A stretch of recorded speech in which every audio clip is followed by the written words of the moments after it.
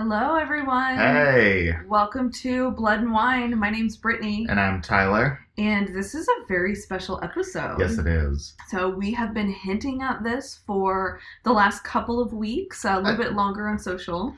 Hinting. I mean, I don't know how much hinting it was as just flat out telling y'all. But... outright telling you guys. But this episode is going to be a little bit different. We're going to be interviewing two of the lead investigators for an investigation discovery documentary that's coming out later this week, Cold Valley. So the first episode comes out November 29th. We've actually seen this first episode, and y'all, it's really, really good. And the fact that we did not get to see the second part, I'm like, okay, all right. So we've been waiting to finish up this two-part series for 6 weeks now. A while, yeah. So the second part, the finale, comes out December 6th. Yes. And y'all, if you have DVR, make sure to record this. If you have, I don't know, not DVR, just regular TV, check out when it's going to be airing at your local time and do a watch party. I'm telling you. Oh, yeah. Please do like an investigation discovery Blood and Wine watch party because, oh my gosh, we should do that. I know. I love this idea. Why don't we live stream? We could live stream, but also see if we can invite over some people to maybe watch it. Have like a watch party. Okay. So we're going to try to plan this out. I like this idea a lot. Yes, me too. And Tyler's going to go into a little bit more detail here in a little bit about what's in Cold Valley, but a brief synopsis is there's a potential serial killer that's been out on the loose for 35 years or thereabouts. So, definitely creepy, definitely up our alley. Absolutely. And so I think actually before you tell our listeners what we're going to be... Yeah, we'll flip the script a little bit and... Yeah, I'm going to tell you guys about a wine. Because, of course, we've got to have a wine. We do. We really wanted to find a wine from the Lewis-Clark Valley area. Unfortunately, we couldn't find a Lewis-Clark Valley wine in our area. But this area is between Washington and Idaho. There are two, I guess you could call them sister cities, Lewiston, Idaho, and Clarkston, Washington. Mm-hmm. And this area has some very lush soil, and there have been grapes growing there for a very long time, since 1872. Wow. And it's actually the newest American viticulture area in Idaho and Washington. And the winemakers there are growing grapes that are used for bold, award-winning premium wines. Oh my God, yes. So we absolutely have to get our hands on one of these eventually. There are 16 vineyards that grow more than 81 acres of grapes. And there's about 20 different unique varietals of grapes. And there's 9 different wineries in the area. So definitely want to check those out. Since we weren't able to get something from the Lewis-Clark Valley, we did get a Washington wine. Yes. We did the Wild Haven 2014 Reserve Merlot from Horse Heaven Hills in the Columbia Valley. And this is the south central area of Washington. Yeah, I mean, it's everything west or everything east of the Cascades is pretty much considered Eastern Washington. Right. So... It is, but it's all Eastern Washington. It's all Eastern. We have not done a Merlot ever, I think, on our podcast. Well, so Merlots are... We're scared of them a little bit. Usually. Merlots are one that... I always think of a Merlot as being, like, super fruity and and very whatnot. Velvety, like... smoothness that I'm like, not but really. Like no tannins, like oaky that we always like. They're not as bold as like the Cabs and the Zens that we really enjoy. But when we were at Total Wine, we were talking to this guy, Brian. Shout out to you because you're our wine guy now. Yes. But we were talking to him, letting him know that we needed a Washington wine, preferably Eastern Washington. And he led us to the Wild Haven wines and specifically this Reserve Merlot. We did look at their cab first. Yes. However, he was saying, actually, there's a Merlot that I really like. And it's funny because he would talk about his wine palette, and he said exactly what I just said about the Cabot Zin, which is how I have always felt about Merlots. And he's like, this was a really good one to take a step back into Merlot, and I really enjoyed it. And so we were like, okay, well, we're going to give this a freaking go. So this is the 2014. A freaking go. We're going to give it a freaking go. Okay. We're going to do it. Okay. This is the 2014, and it does say that it is elegant and full-bodied. So that's something we have to keep in mind when we try it, because some of the reviews were saying that it wasn't full-bodied. They were like, I don't know what they're talking about. Oh. But there are aromas of blackberries and currants, and the flavors are ripe fig and black plum. Okay. And then it's followed by this soft tannic finish. It's supposed to be really good with stews, beef, venison, like grilled veggies. Okay. Very fall type foods. Yeah. So, which honestly, that's kind of when I think of drinking a Merlot, is when drinking like a hearty, like when it's cold outside meal. So. Yeah, no, exactly. But this label, look, it's got like horses running, and it's kind of cute. Oh, and this one, it's pretty strong. It's 14.8% alcohol by volume. Wow. So this is a stronger red, like definitely pretty bold. Yeah, so I think it's time to open it up. Do it. Oh, you guys, we are now in my living room using my new coffee table, which is really helping us with our recording equipment. And y'all, I'm obsessed with my table. I don't think I've told our listeners about... We've been doing so many DIY things lately. Have. Like, I literally think all of my coworkers think I'm just like this... I don't know. They're like, what do you do so many things? Which I guess is true. I mean, yeah.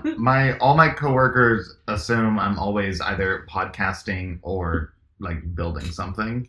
Which is true. Yeah. I'm like, yeah, that's kind of true. If y'all don't see me, I'm either doing that or getting those sweet 4.5 hours of sleep a night. Woo! Because who needs sleep?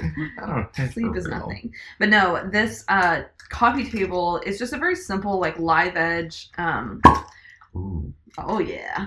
It's a live edge coffee table. It's a big piece of cedar with hairpin legs. But y'all, I sanded this thing for so long. Months and months of sanding. Did. But I'm very proud of it because, ooh, smell that cork. Ooh. I like that. Anyway, I made it all by myself from start to finish. She wouldn't let me help. Tyler tried to help me put on the legs, and I was like, drop the drill. Drop the drill. I was like, oh, okay.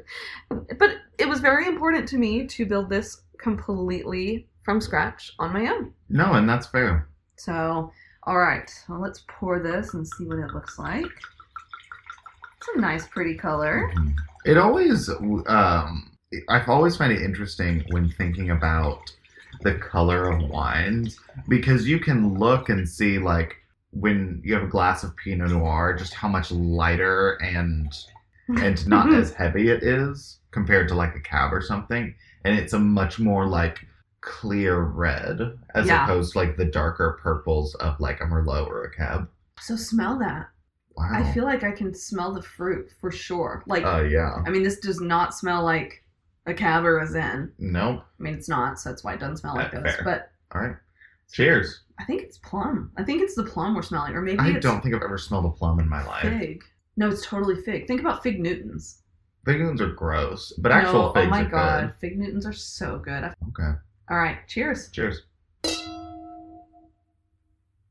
Very soft tannins. There is no bite at all. No, that's smooth. It is smooth. Yes. It needs to breathe. It does. You definitely get a lot of those fruit flavors, and you get very, very little tannin, and very, yeah. No, it's a good wine. It does need to breathe. Yeah. So we're gonna set our glasses aside and let them breathe a little bit, and we'll come back to this and let you know what it tastes like in about 5 minutes. Yes. But okay, well, we don't normally let our wines breathe like this. We don't. We should, but I know. As I was saying, I was like, actually, this is probably something we should do. True. But usually, I'm just really wanting to just drink a bottle of wine. So I'm always just wanting to drink a bottle of wine. Fair. Yeah, I know we briefly looked into ordering wine from the Lewis Clark Valley area, but it was one of those things we were worried about not getting it in time. Yeah. But they were also pricey and a little bit more than the price range we normally stick to, which also brings me to the fact the Wild Haven was like 19, I think. It was a little bit higher. But in this episode, with the structure of everything, we opted for one bottle instead of two. Which meant we're interviewing them.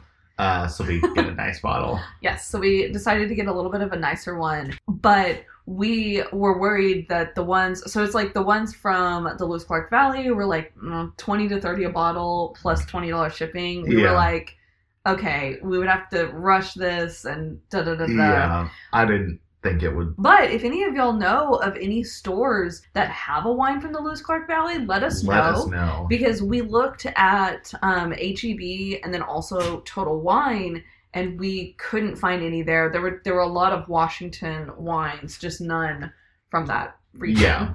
Which I think, since there's only 9 vineyards there, or like 9 wineries, it may be something that we can only order. Has it breathed enough? Oh, wow.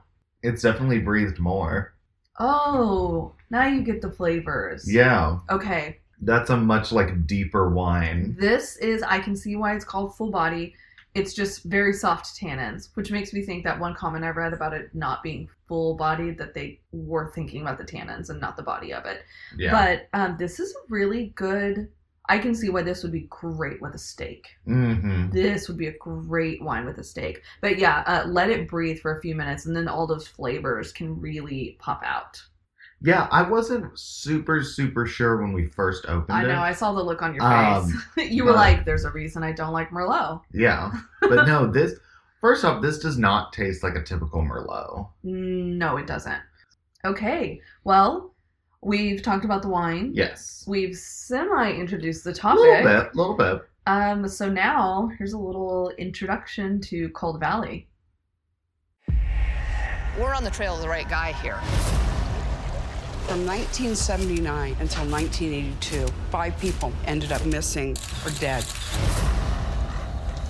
We have our own little serial killer. I think he's gotten away with murder over and over and over. I'm not afraid of him. He should be afraid of me. Cold Valley, an all-new special event, begins next Thursday at 9, only on Investigation Discovery. All right. Well, that's just the promo for the show. Yes. It's super exciting. Like we said, now Tyler's going to do a little bit of an intro of the cases and what the Cold Valley potential serial killer is all about. Yes. So, forewarning, this little introduction by no means even does that much of a deep dive into it. You have to watch the show. It is incredible, and the work that the investigators are doing is incredible. But I'm going to give you all a little bit of background. It'll help you all with some of the questions that are coming up in the interview. Yes. So on April 28th of 1979, Christina White, who was 12 years old, went missing.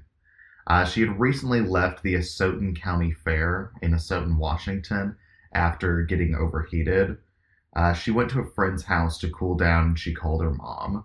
Her mom told her that, I'll see you when you get home. Just make sure to put a wash rag on the back of your neck.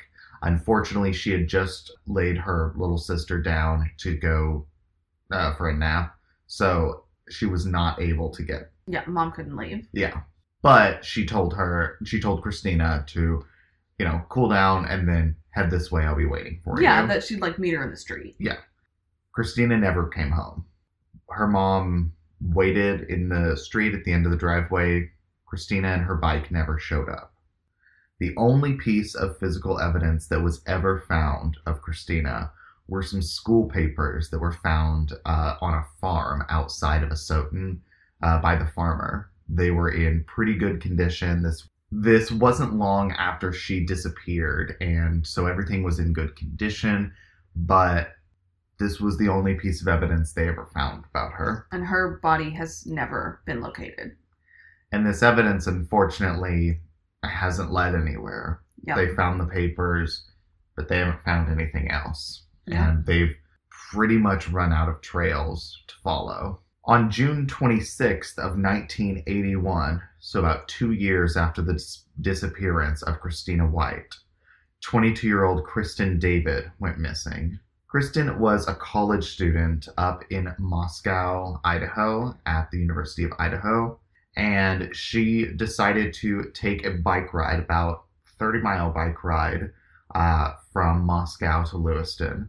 It was a ride she'd done multiple times before. It wasn't a big deal. It was also the 80s, so she didn't have a car. She didn't take her bike. She never made it to Lewiston. Mm-hmm. Her co-workers called her family saying, where is she? She didn't show up for work. And they instantly knew something was wrong. Because Kristen always showed up for things. She never was late, never a no-call, no-show, so her family knew something was going on. After this, her family reported her missing because something happened. Something must have happened to Kristen. Unfortunately, due to the law at the time, police had to wait at least 48 hours after her disappearance to actually begin searching. And a lot of that is because she was an adult, right? Yeah. Yeah, so, adults, when you're an adult, you can just get up and go, and who knows, maybe she diverted on her bike and just decided, you know what, screw work, I just want a weekend to myself. Yeah. So there's a reason this law was in effect. Yes. So. Then, on July 4th of 1981, about 10 days after she disappeared, her dismembered body was found in garbage bags under the Red Wolf Crossing Bridge. It was, I believe, 5 trash bags. A couple fishermen were fishing in the area and saw these, opened them up, and to their horror found Kristen's torso, I believe. Maybe it was, I actually think it was a foot that they found. I'm not sure. Any part of the body that you would ever find would be absolutely horrifying. Yeah, but these body parts just wrapped in newspaper in these bags. And while they did have a lot of evidence from this, again, her killer has never been found. Yep. Then on September 12th of 1982, so about 1 year later, Christina Nelson, who was 21, Brandy Miller, who was her stepsister and was 18, and Stephen Pearsall, who was 35, all went missing on the same night. And I do want to take a moment that a lot of these disappearances may not sound, okay, it's been 1 year, someone died, someone disappeared. This is a very small town. This is small town America. Deal. I mean, this is huge. And the fact that these seem to be connected is mind-blowing. Yes. So Christina and Brandy were last seen walking down the street next to the Lewiston Civic Theater on their way to the grocery store. They had left the house and left a note and most of their belongings behind, which meant that they thought they'd be back pretty quickly. It was a quick walk to the grocery store to grab some stuff for whatever they were hanging out that night. Just run to the store. But they never made it back home. No, they disappeared that night and were never seen again. Stephen, on the other hand, was in the Lewiston Civic Theater practicing his clarinet that night and washing his clothes. He worked there as a janitor, so it wasn't uncommon for him to go late at night or at odd hours to do his laundry, to practice clarinet. He was also an aspiring actor and was in a few shows. So the Lewiston Civic Theater was almost his second home, really. He was last seen walking into the theater that night. And no one ever saw him walk out. So with the disappearance of Stephen as well as Christina and Brandy happening so close in proximity, their walk took them past the Civic Theater. Stephen was actually inside the Civic Theater. There has to be a connection there. But the question is, was Stephen a victim or was he involved in the kidnapping of Christina Nelson and Brandy Miller? Flash forward about a year and a half to March 19th of 1984. 2 bodies were discovered in a remote field by a teenager who was in the area. The 2 bodies were highly skeletonized and had been there for a long time. Their bodies had traces of clothing as well as cording around them. Cording similar to something you might see or you might use to hang up clothing outside to dry. Or possibly something that could be used in a theater, like for the curtains or something. Yes. And it's important to note that the Lewiston Civic Theater used a specific type of cording in the curtains, I believe, to hoist them and move them. The two bodies were later identified as belonging to Christina Nelson and Brandy Miller. Stephen has never been found, his body or him alive. So, and this is why that question remains, is he a victim or is he somehow involved? Mm-hmm. And I do believe, for most accounts, like most everyone believes that he's a victim as well. Yes, they do. But there is still that lingering question until you can find evidence of him. Where was he and how was he involved in this? Yep. So all of these murders appear to be connected in some way. And again, with the area that they all happened in being very rural, it's a small, tight-knit community and farms. Like that's the kind of area we're talking about. And the disappearances and murders all happen within the span of about 3 years, mm-hmm. which is just horrifying and shocking for everyone in these communities. There is, however, one person who had links to all of these victims. There's one person who, through circumstantial evidence, has been linked to these people, the places, and these murders. But since that evidence is only circumstantial, they can't do anything yet. There's not enough evidence at this moment to bring him in. They've interviewed him, but of course now he's all lawyered up, mm-hmm. and there's not hard evidence that's enough to accuse him of murder. Yeah.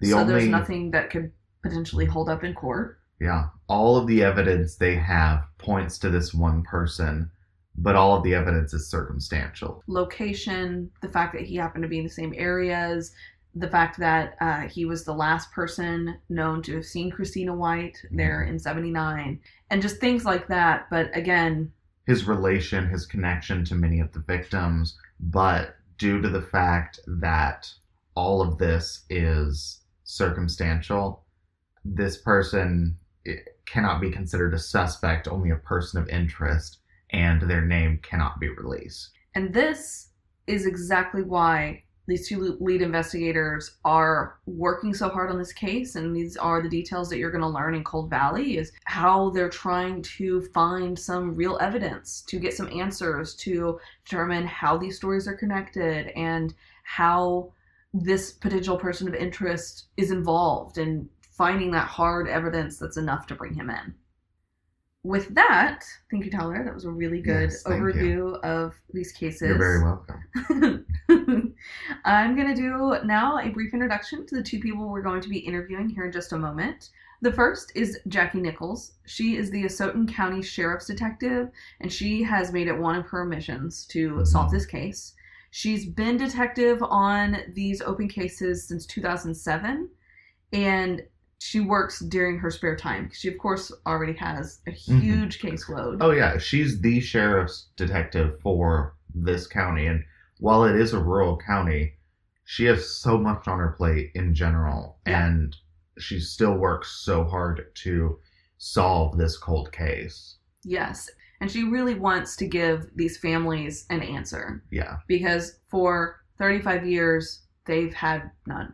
And she is, y'all will hear in just a few minutes, but she is just a certified grade A badass. Oh, yes, absolutely. And just from the first opening minutes of the documentary, you see her going out into the field being like, we're going to find some evidence, getting a shovel, digging up, trying to find what she can. I love her. It's amazing to watch her, what she's doing. And again, we've just had an insight via the show, but Jackie's been working on this and has a picture of Christina White at her desk, so it's always top of mind. Yeah. The second person we're going to be interviewing is one of these family members. It's Gloria Bobberts. She's the cousin of Christina Nelson, who was one of the girls that was killed in 1982, and her remains were found a couple of years later. Yes. Gloria has dedicated her life to tracking every single move of this person of interest, trying to reveal and prove that he's committed crimes all across the country, not just the ones in the Lewis Clark Valley. So these two women are total badasses, like Tyler was saying, and we are so excited to have the opportunity to discuss this case with them. Yeah, and some of the investigations and the evidence that Gloria has found, I mean, the fact that she is not a professional investigator is insane, because she is a hurricane. She has literally everything you need to be a professional investigator. You know, like she has the insight, she has the know-how. Well, now let's get ready for the interview. The stories about this boogeyman were told my entire life. It did haunt everyone. If you lived next door to somebody who was suspected in 5 deaths, wouldn't you be scared of him? I mean, I would be. I don't think that this man started when he got to Lewiston, and I don't know that he stopped. You could scream for a long time right here and no one would ever hear you. This would be a serial killer's wonderland. I mean, how many bodies could be here? Okay, I can hear you. Can you hear me? Yes. Oh, yes, there we go. Hello. Hi. Hi there. I'm Brittany. I'm Tyler. Hi, Brittany. Hi, Tyler. It's so good to meet y'all. So we watched the first half of the special just a couple weeks ago, I think. Yeah. It's so good. So I'm so excited for this. Yes, and we're so appreciative of you two taking some time to chat with us tonight and be on our podcast. It means a lot. Yeah, we're glad. I'm glad too. Yeah, thank you. Gloria just got here from California today. This afternoon. Wow. Yeah. Okay. Very cool. All right. Well, do you want to jump into questions? Well, Gloria, our first question is for you. So what is the work that you've been doing for the last 10 years or so towards solving the cases? Researching the suspect. Mm-hmm. And all the research that I do, I hand the information that I feel would help Jackie, I hand it to her. Mm-hmm. Oh, that's awesome. And I guess what kind of information has been most telling that you've found? Well, there's been quite a few different little nuggets that Gloria's unearthed over the years. So I'm sorry to jump in and interrupt, but as from the law enforcement perspective, some of those little kernels of information that she's found have been important to the case, important for establishing timelines and things like that. Mm-hmm. Just really good information that she's been able to dig up. That's great. Yeah. That is great. So, Jackie, my question is for you. How do you find time to continue to work on this case, given all of your other caseloads? It is really tough because I do have a full caseload. I am the only detective for the county. Oh, wow. There's another detective in the city jurisdiction in a small town that's in the area, and then there's a larger town across the river, and they have detectives. So I do occasionally have people to collaborate with, but for our county, I am the only detective, and so that means I work on everything from child abuse cases, arson, burglary, robberies, serious fatal car accidents, unattended death scenes, rapes, all the child abuse and child sexual abuse cases. Mm-hmm. And I have to prioritize what I work on. And so what that means is a lot of times I work on the cold cases on my own time. Yeah, yeah. Oh. Because I'm always feel like I'm behind on just the cases I have. Like property crimes, I have a really hard time getting to property crimes. Mm-hmm. But for people who are victims, those crimes are really important to them. Right. Yeah. So it's always a juggling act. But these cold cases are very compelling because of the family and, the ages of these young women and the horrendous crimes. And so I'm just drawn back to working on them whenever I can. Absolutely. And somebody like Jackie that does that and does it on her own time, that is just wonderful, because, you know, these people wouldn't have that part of, you know, their voice, and she is part of that. Yeah. Absolutely. Trying to solve it. We're not forgotten. Yeah. Right. Well, and kind of on that note, when did Investigation Discovery reach out to y'all to do the Cold Valley special? I was looking back, and it was, for me, sometime in the spring of 2016. Okay. We started talking about it.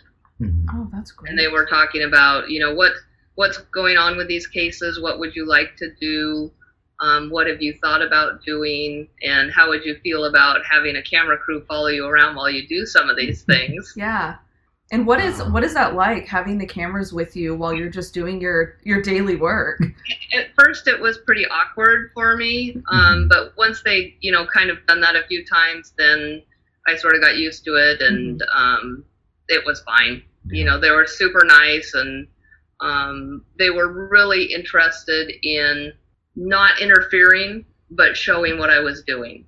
And so they did a really good job, I think, of not letting the program dictate the investigation. And not ever interfering with the investigation, but just trying to document the process. That's great. Absolutely. I guess jumping back in time here a bit, where were you both in 1979 when Christina White first disappeared? I was graduating high school. And I was in the 9th grade. Wow. But I was not in the area. I was in Spokane, which is 120 some miles to the north. And so I wasn't aware of the Christina White case at the time. But Christina White was not a lot younger than I was. And so that's certainly something that's been in my mind as I've worked on the case, that we were around the same age. Yeah. Yeah, that's not something I'd thought about. When you first did learn of the Christina White case, you know, what was your reaction to it? And what really started to draw you in? I was intrigued because we had moved to the community, and I'd heard lots of stories. Because it's a smaller community, there were a lot of stories and rumors and misconceptions about the cases, and so I'd heard a lot of things. And so when I moved into the detective position, I was really interested in finding the case and going through it and seeing if there was anything, you know, kind of with a fresh look at it or with modern technology that could be done. So, jumping forward a little bit to the disappearance of Kristen David, it was mentioned that, unfortunately, due to the laws at the time, police weren't able to really jump into action for 48 hours after she disappeared. Do you think if they had been able to jump in and start searching immediately, that she could have been found alive? And I think that's maybe one of the misconceptions about that case, because she had already been missing for quite some time when she was reported missing, because at that time there weren't cell phones, people didn't check in as quickly as they did. So when she missed work, and that was when people got concerned because she was a very reliable person. And so they began looking, and she was reported missing once everyone kind of put the dots together that nobody knew where she was. But she lived in one area, she commuted to another area, and again, it was before the days of cell phones and computers and email and all of that. So, you know, it was harder to get in touch with people. And so it took longer to figure out that no one knew where she was and that she really was missing. But once people realized that, it was reported to law enforcement, and they started right away. So I know in other circumstances when it used to be that you had to wait that time before you could report someone missing. And then law enforcement realized those hours and minutes are our most crucial time. Absolutely. And so that's no longer a policy or a rule where you have to wait. So jumping into the disappearance of Brandy and Christina, they were, out walking, happened to be in the area of the Lewiston Civic Theater on the night of September 12th. Do we believe that they possibly went into the theater and that they were somehow in that location that night? Well, you want to answer? Yeah. we both worked on these. Either one of us could. Yes. And the theory that we've kind of come up with is that they met up with the suspect as they were walking back home. Is that kind of what you... Well, and I haven't really put my mind onto at what point they ran across the person of interest, but I know that their paths crossed. Yeah. And I know where they most likely crossed, and it was probably more in the downtown area of Lewiston, just based on his statements and based on the information we know about the girls, and then going out and actually walking around and taking the most, what seems like it would be the most logical route for them to walk, and thinking about the timeline that had been provided by the suspect, the timeline the family and friends have provided, and trying to make those paths intersect and see where that was most likely to have happened. It could have happened by the theater. I mean, it's in the same relative area. Yeah. But in doing all of that, I think it's more likely they crossed paths downtown. But whether that was before they went to the store, on their way home from the store, I don't know that. Yeah. Okay. Oh, yeah. So, in speaking of Brandy and Christina's disappearance, Stephen Pearsall is mentioned in the beginning as early on very much being kind of the prime suspect in their disappearance. With what we know now today, and knowing that he's still missing, is he still considered a suspect in that case, or is he seen more as probably a victim of the same crime? A victim. A victim. Yeah. I would agree with that. Yeah, he probably walked in on something that was happening there. And from everybody that we have spoken to, I've spoken to friends that have, they knew him personally, he wouldn't just up and disappear. He was in touch with his family. There was nothing, how would you say, strange about him or anything, just a normal, pretty much guy. Yeah. Yeah. And, some of the he didn't have his car with him. He didn't have any money, diabetic. There are a lot of things that don't fit as far as, like, he could be, responsible. Right. Well, and I think given the amount of time that's passed and absolutely no shred of a bit of evidence that Stephen Pearsall is alive anywhere has ever surfaced. And so just because of that, it makes it less likely that he was a suspect and more likely he was a victim. Yeah. Right. And just there just is nothing, and of course right away people are looking at everybody in that closed circle. Right. That's what you do. You start, small, and then you spread out looking at possible suspects and things like that. And so the fact that he disappeared the same night the girls did certainly put him in that suspect area at the time. That I don't think was unreasonable, but I think in the totality of everything we know today, he most certainly was a victim. Yeah. It very much seems that there's possibly he was just wrong place, wrong time that night. Right. So. Yeah. So, and then kind of jumping into, this was a really, honestly, a random question that we thought of, but is there any connection that it goes to the fact that the three of the girls have similar names, Christina, Kristen, and Christina? I don't like to say this because it's kind of after we're being around law enforcement, there's really nothing that's a coincidence. But I don't feel so. But Jackie, no, I've always had that in the back of my mind that we have several victims with the same similar name, but from what we can see from the various crimes, they seem to be crimes of opportunity. Yeah. And so it would be really difficult to coordinate that. Yeah. And also at that time, that was a popular name. That's true. I had friends at that age, that were Chris and Kristen and Christina and Kirsten and lots of variations of that. So it could actually be a coincidence, but it does, it does kind of stand out. Yeah. It does. Okay. So, in speaking of the idea of this connection they all had, when did that first become really something that y'all grabbed onto, that there is a connection in these disappearances and these murders?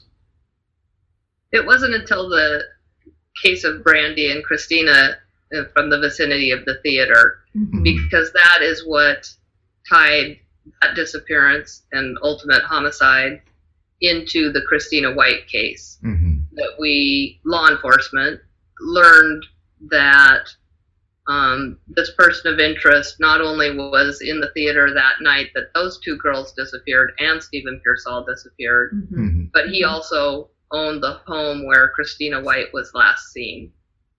And so that was kind of a revelation for law enforcement at that time. And prior to that, I don't believe he'd really been considered a suspect at all in any of the crimes. Wow. So it was at that point. Well, and it might have even been overlooked, except he himself placed himself in the theater that night. Yeah. Which I think in retrospect he really wishes he hadn't made that comment. Yeah. I'm sure he does. And speaking of the person of interest, with all of the circumstantial evidence that's out there, what is the evidence that y'all are looking for, or types of evidence that could be that missing link where you could really bring him in and try to get a conviction?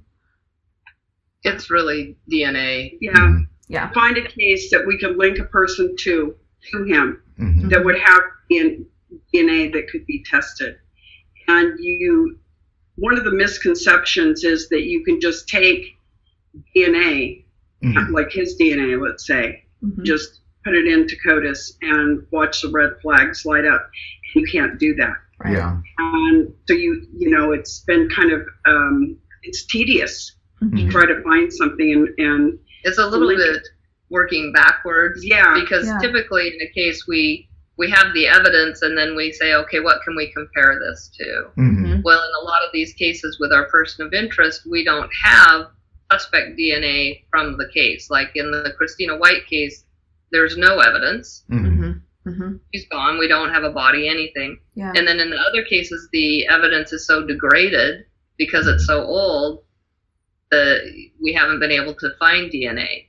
Yeah. And so what we've been working on, Gloria's been working on, is looking at other cases around the country that maybe our person of interest is linked to, but already have DNA, suspect DNA. Like we know that he lived in the Bay Area and he was arrested down there. So you start looking at where he worked, who he associated with, and see who's missing there. If there were any murders down there, do they have DNA? And it is you're going back in time. And now these cases are getting so old, to find somebody that remembers details or, that's hard too, Well, and realistically, juries expect to see DNA now. Right. So, the CSI effect has made it a little more difficult. Yeah.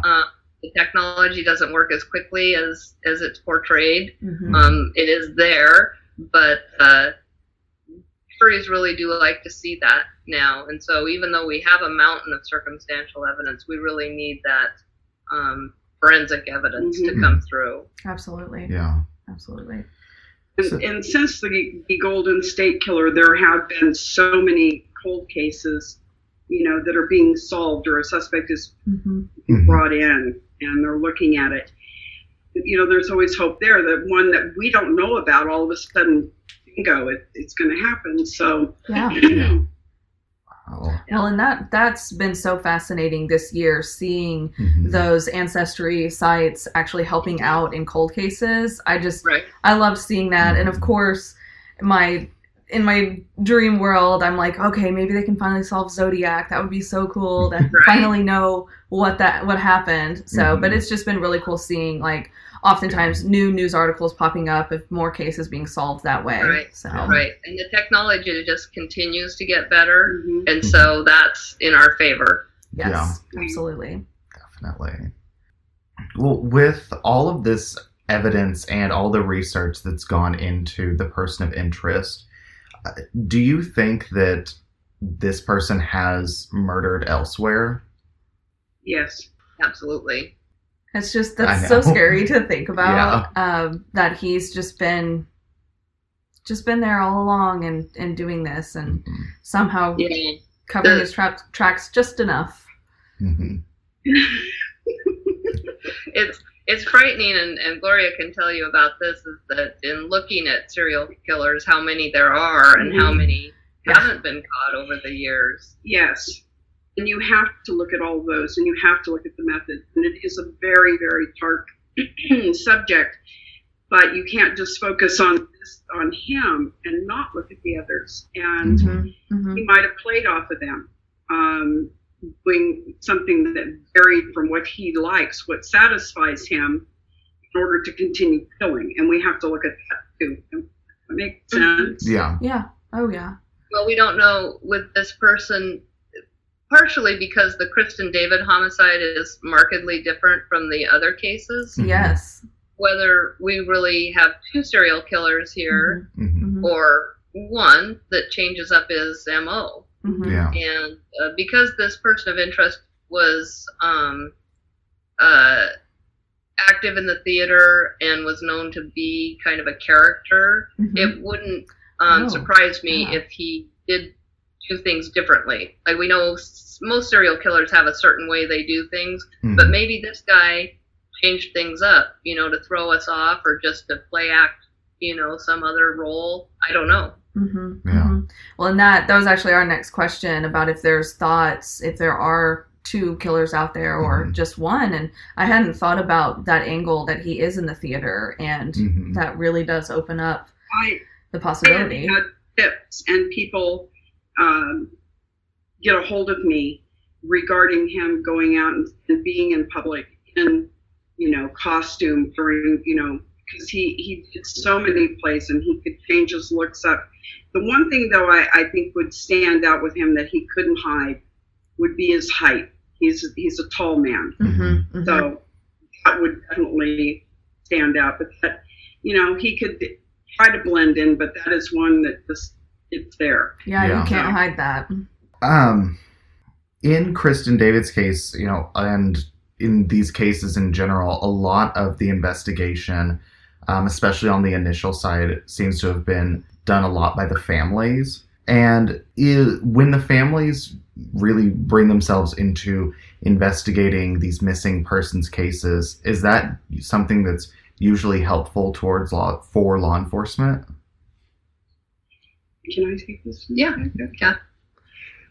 When you have a family member and they're doing this research, one thing I can say is educate yourself.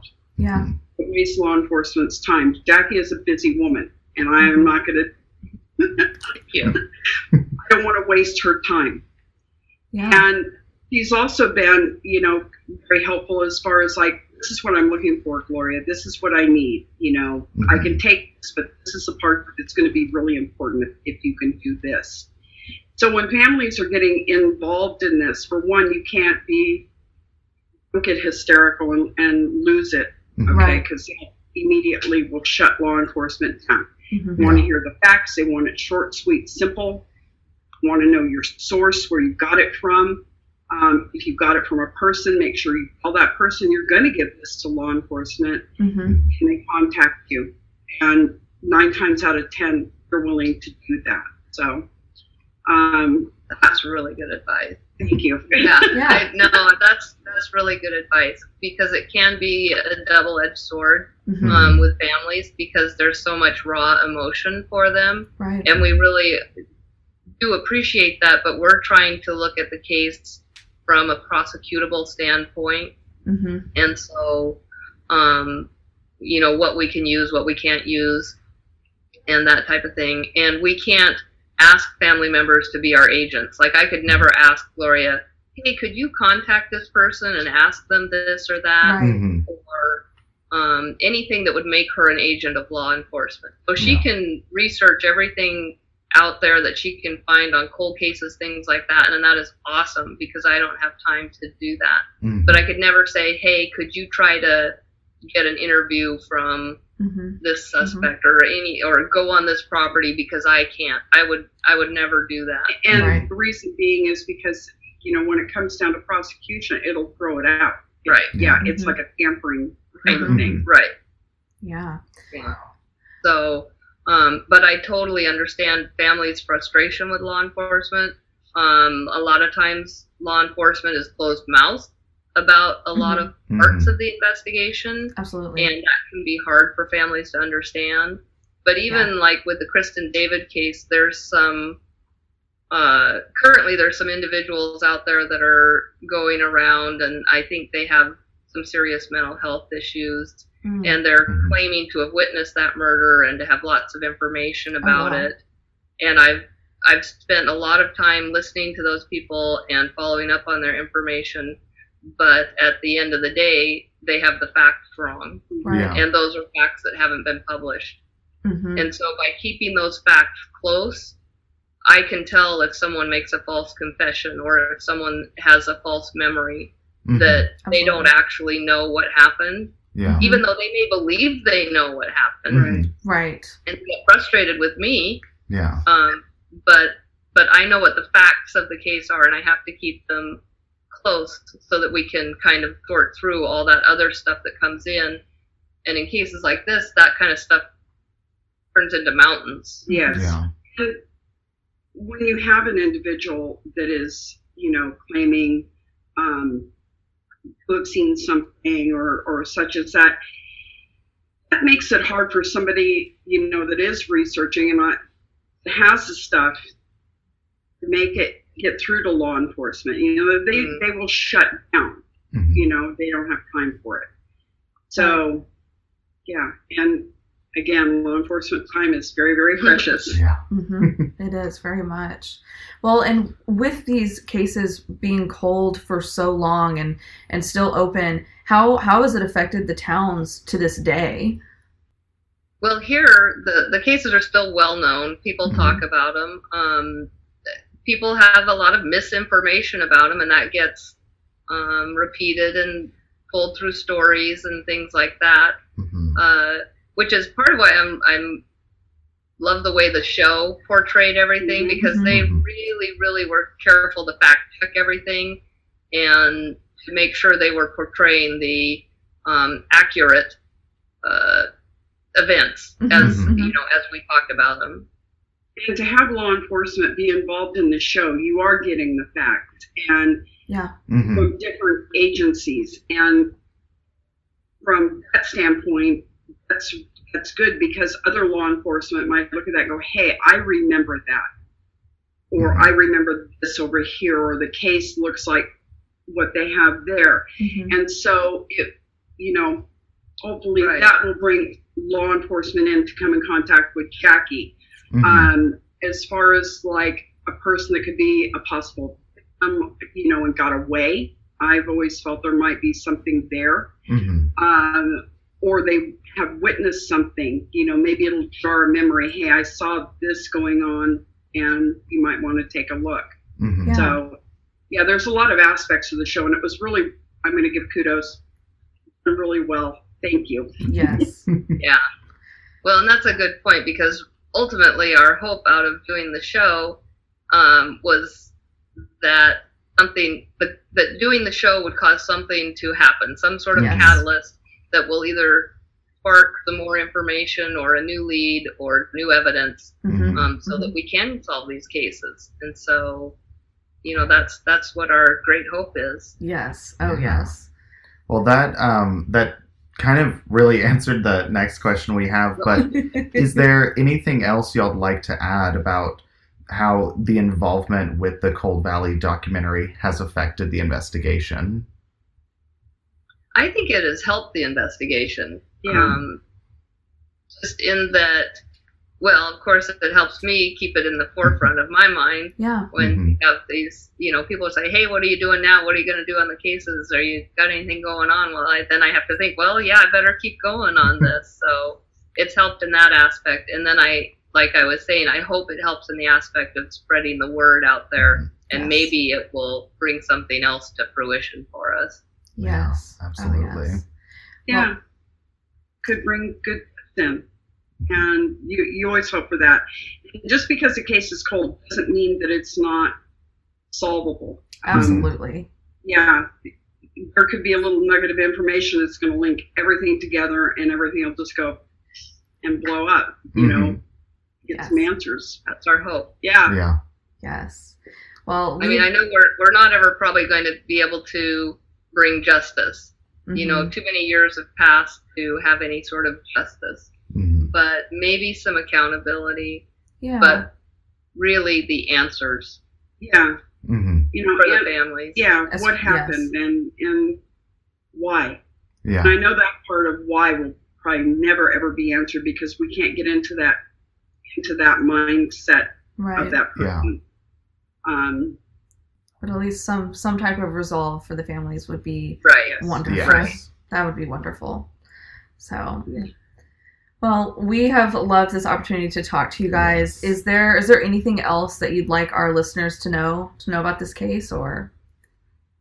Gosh, I don't know. We could probably talk about it for hours. Yeah. Yes. So I appreciate your guys taking the time to talk with us. Yeah. Yes, thank you. And certainly, if your listeners are interested, they can watch the show, and then I think there'll be contact information up on the screen there if someone has something that they need to pass on to one of us. Perfect. We were going to ask that. Jackie, Gloria, thank y'all so much for this and for all of the work y'all have been doing. Yes, y'all are dedicating so much time, and we're rooting for y'all, and thank you so much for everything you do all the time. Yes. So. Oh, thank you. I appreciate that. Absolutely. All right. Okay. All right. Well, thank you. Thank y'all. It's now wine time for us. Yeah. Oh, good night. Thank you. Well, you guys, I hope you are now even more excited to watch Cold Valley on Thursday. That interview, we just finished it about, a minute ago. Yeah. And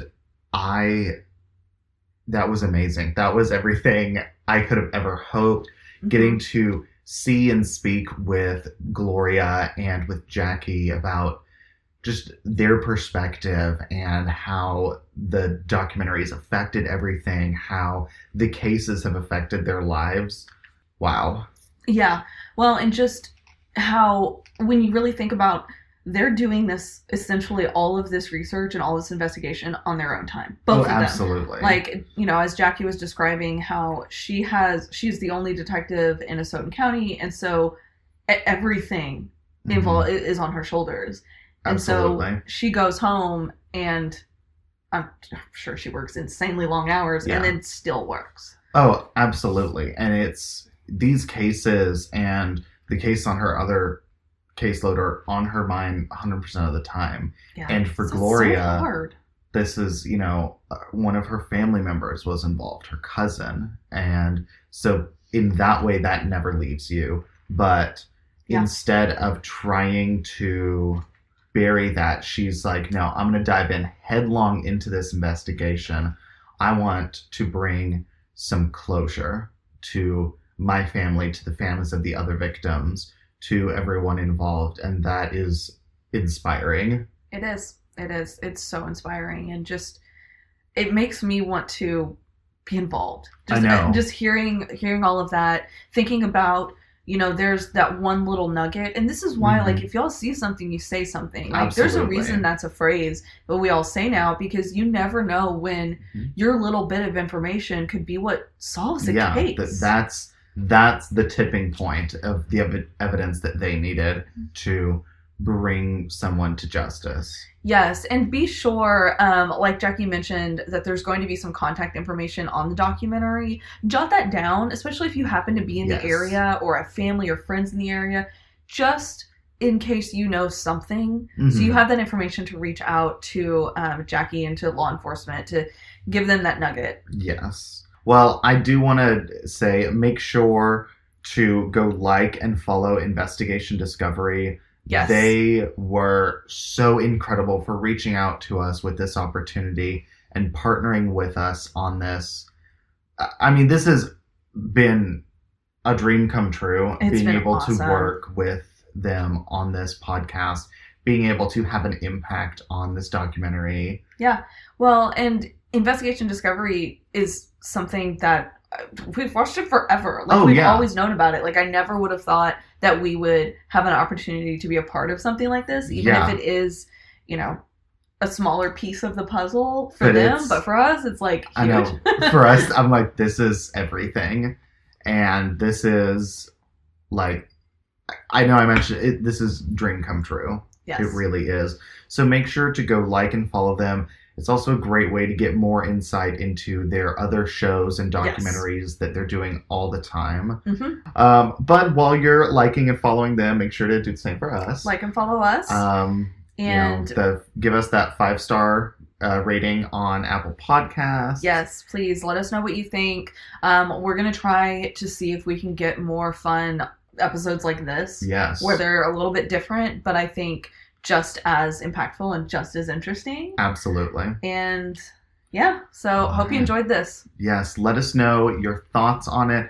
I had an amazing time doing this, and I would absolutely love to be able to do more of this. Yes. Oh, and be sure during our, I don't know, live stream or whatever, live tweeting that we're going to do during Investigation Discovery when this drops on Thursday, November 29th. Check your local listings for the time. Yes. And we'll be on. Would love to chat with you as we're watching it all together. And then the second part, December 6th, we will try to do another live yeah, I totally want to do it. Live showing, live tweeting, something. Yeah.